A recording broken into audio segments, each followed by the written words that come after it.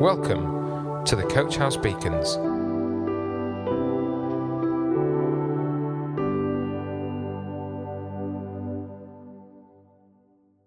Hello, welcome to today's beacon. Today's beacon's called Pass On Your Passion. Many of us that are in churches have found passions within the church.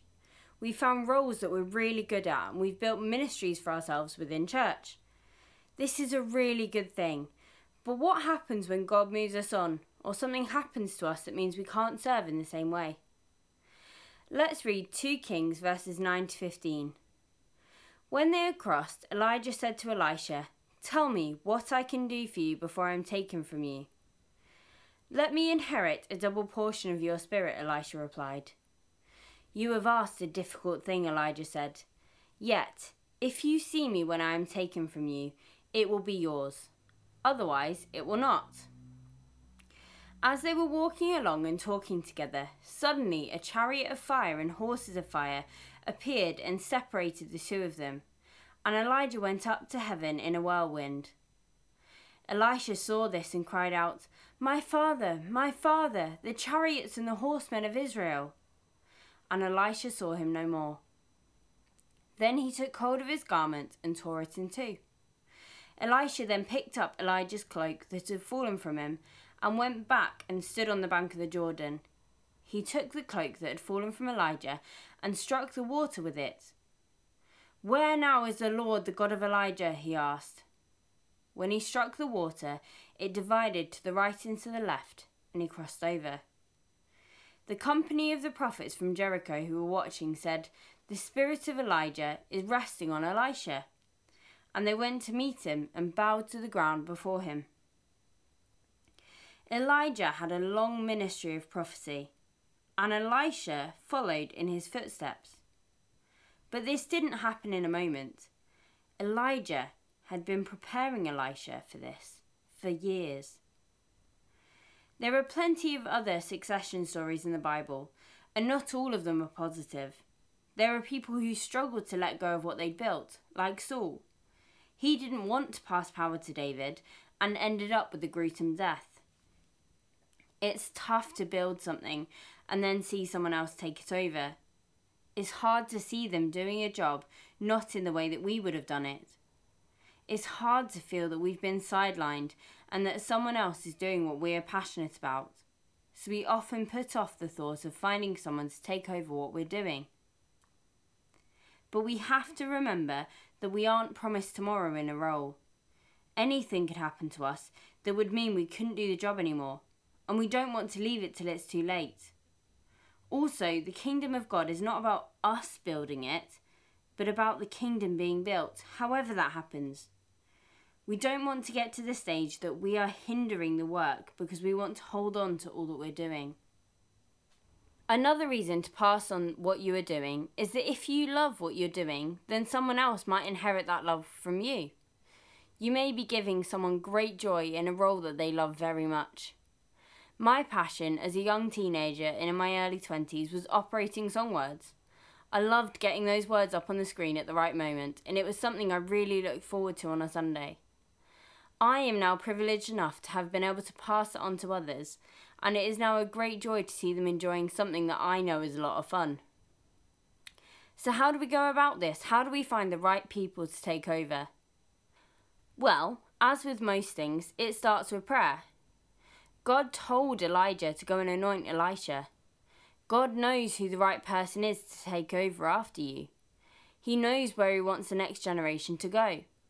So pray that God will reveal to you who is going to be next in your role and accept the answer he gives you.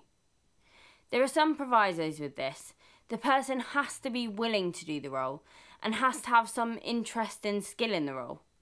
They should also have a heart to be a servant. Elijah and Elisha are another great example of this. We can read about it in 1 Kings 19:19. So Elijah went from there and found Elisha, son of Shaphat. He was ploughing with 12 yoke of oxen, and he himself was driving the 12th pair. Elijah went up to him and threw his cloak around him. Elisha then left his oxen and ran after Elijah. "Let me kiss my father and mother goodbye," he said, "and then I will come with you." "Go back," Elijah replied. "What have I done to you?" So Elisha left him and went back. He took his yoke of oxen and slaughtered them. He burned the ploughing equipment to cook the meat and gave it to the people, and they ate. Then he set out to follow Elijah and became his servant.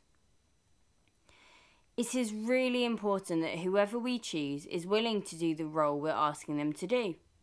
You can't give someone a passion by dragging them kicking and screaming into a role. And it may be that it just isn't the right time for them, and there'll be a better time later. But don't try and force what you like on someone else. A servant heart is also really important in any role.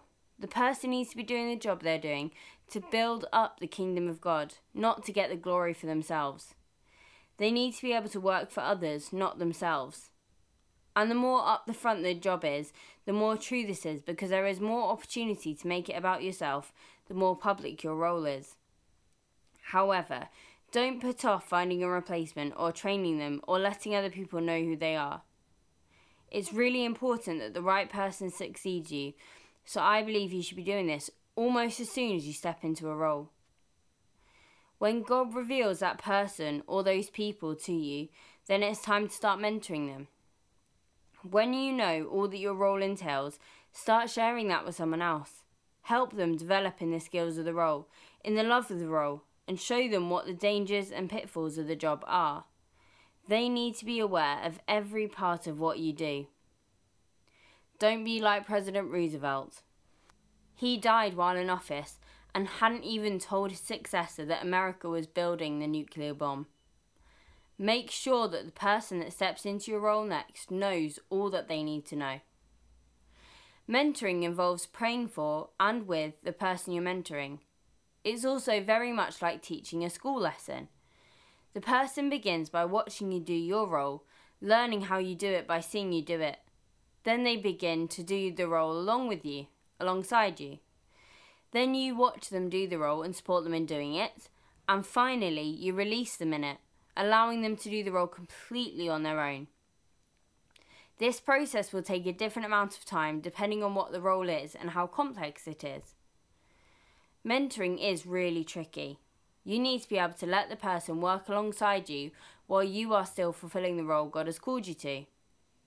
If it's a job that only one person can do, it might not be the time for you to step aside, but you still need to prepare someone for the day when that does happen. It's also hard because the trainee is probably going to fail at some point. You need to be able to pull them aside and explain where they've gone wrong, but in a really loving way that doesn't drive them away or make them resent you. These are all things that we need to learn to do as mentors, but with the grace of God, these are things that we will be able to step into. The third step is something that you will be doing all the way along and all the way through, but it's something that's really important to mention. We need to be praying for the person or people that we are mentoring. We need to make sure that God is anointing this person for the role, whatever that role is. We don't want to pick someone just because we like them or we think they're the right person. We need to make sure that God has placed his anointing on them. We need to pray that they will mature into the role and that they will have the right attitude. We need to pray that they will also find someone to train up when the time is right. The final step is the hardest, the one that people put off and the one that is the most uncomfortable. The last stage is for you to step aside from the role. This might not be for years and years, but the time will come where God will tell you that it's no longer your role to be doing. It can be really hard to let go of something that you love, but if you've trained someone you trust, this will be a lot easier. When it does happen, we need to step aside gracefully and not try to cling on to something that doesn't fit us anymore. I was encouraged by the example of Soul Survivor. This is a youth festival that has been running for years and years very successfully. It has brought many to a saving faith in Jesus and is part of many people's testimony, including mine. However, a couple of years ago they felt that God was telling them to stop running the festival, to step aside and let other festivals take over the work that they've been doing. And they obeyed. I think even when it seems to humanly make no sense for something like that to happen, obedience to God is a very powerful witness to his kingdom. The last Soul Survivor was a very powerful one, and the timing was perfect. They wouldn't have been able to run one the next year because of COVID. God knows what he's doing. So let us be strong enough to find others to run the race alongside us, that will take our baton, our passion, and keep it going for longer than we could have. Let's make sure that building the kingdom of God doesn't become about us, but about what he would have us do. Coach House Beacons, the Coach House Church Daily Devotional. To find out more, join us on Facebook, Instagram, or on our website at www.coachhousechurch.org.